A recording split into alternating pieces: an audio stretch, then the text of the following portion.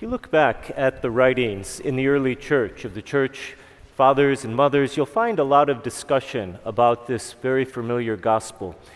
And one of the questions they kicked around was, at what point did the water actually become wine? So if you think about it, this miracle isn't told in the way a lot of the other miracles are, where Jesus instantly heals someone, a leper is made clean, or somebody's lame gets up and walks. We're not really told at what moment the water becomes wine. Jesus never says, become wine. So when did it actually happen? And amongst all the different suggestions that you can find in the writings, the one that always seemed to ring true for me is that one person said, the water became wine at the very moment Mary said to Jesus, they have no more wine. In other words, at the very moment that Mary made known to Jesus the desire of her heart, she didn't ask him to do something. She simply made it be known that there was a need, whatever that was. Didn't want the couple to be embarrassed or didn't want the guests to go uncared for. But it mattered to her that her son knew. She voiced the desire of her heart and she voiced it to him. And yes, we all know he says, how does your concern affect me? And she simply goes on and says to the others, do what he says. Remember, this is right at the beginning of his public ministry. Remember what happens at his baptism? What does the Father say? He says, listen to him. In other words, listen to what he has to say to you. And Mary says the same thing. Do what he says. Listen to him. But what is it that sets the stage for others to listen to him, for his grace to be manifest in the world? It all gets started by her voicing her desire. Son, and we would say, Lord, this is what I desire in my heart. And really, that's what sets everything going. As I said at the start of Mass, immediately following Mass, we'll have baptism here, and we have members of the Gherkin and Kiska families. What if I were to ask all of us, at what moment will their children be baptized? At what moment will they literally become, as St. Paul says, a new creation? It's easy to say, well, I guess when the water is poured and Deacon Dave says, I baptize you. But there's a lot of other things that happen in the course of that ritual. And I'd like to suggest, you don't have to agree with me, but I'd like to suggest that the transformation of baptism is really something that's spread out over a lifetime. The transformation begins when the loving members and friends, the family of the baby, say, this is something I desire. I desire there to be a change. This isn't just a custom. I really desire that the world in which this child grows up will be shaped differently because we, as an act of love, wanted to be here, and Lord, we asked you to be present. And it's not we who send the grace, it's God. But it's part of our theology, part of our tradition that we have to receive it. We have to say, Lord, I want that grace and I want it to be blended with my love for this baby, for my spouse, for my children, for my friends, for myself. In other words, expressing that desire to the Lord. And this is what it looks like right at the beginning. And I'm sure Jesus never forgot, as any of us would never forget, that moment with our mothers.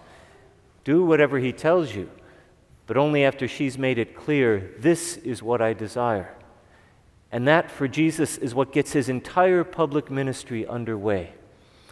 So just a little invitation on this second Sunday of Ordinary Time, made extraordinary in a unique way because we're graced to have in our presence families who will be baptizing babies in just a little bit. A little spiritual exercise, simply to look deep within our own hearts and minds and say, what is the unvoiced desire in my heart? Not simply what do I want. You know, I want to be able to watch a good game this afternoon. Maybe if you're a kid in school, I want some more snow. Whatever it is that you want, those come and go. But what's the deep desire? What's that thing perhaps you long for or ache for? Maybe it's a good thing you wish you'd have more of. Maybe there's some bad news that you wish could be reversed. Maybe it's going deeper in a relationship that's gotten a little bit stale or shallow. We all have desires in our hearts that in some ways define who we are at any given time. And all I would ask is, does God know what that desire is? And not just because God knows everything. Does God know because you or I have voiced it? It's a beautiful form of prayer. As the little children are baptized for their parents and friends and godparents at that very moment, to say, what do we desire for this child? But for every one of us here this morning, what desire will you bring up to the altar as you come to receive the body and blood of Christ? And then, if we really want it to look like something in our lives, it's not just internally expressed to the Lord, though that's how it has to start. But then just as Jesus could say it, not only to the man, Jesus of Nazareth, yes, to God, but also to the others who are there at the wedding. We as Catholic Christians are not meant to keep that desire unexpressed to others. And I know it's not an easy thing to do.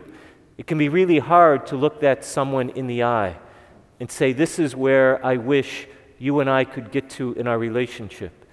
This is what I wish could be other than it is in my life. Because it's not as if magically everything will be reversed. We know that. Even in Jesus' own day, it's not like every wedding that ran out of wine magically got more wine. Clearly, this story is about more than just some magic trick that Jesus did. But when we express the desire to someone else as an act of love or trust or vulnerability, that's not just a consolation prize. That's what opens our hearts to begin to receive what it is that Christ has to offer us. And even if it doesn't externally change the world, it really matters, and that's the beginning of transformation in our own hearts. No less than the water gets transformed in the gospel today. Easier said than done, and I know that. But every time I'm in the presence of children who are about to be baptized or their families, it's always a little boost of confidence in my heart.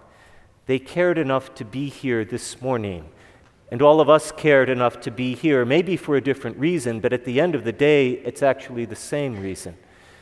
So voice your desire to the Lord, and then at least to one other person before this week ends. And the transformation will happen. This is about a lot more than water turning into wine.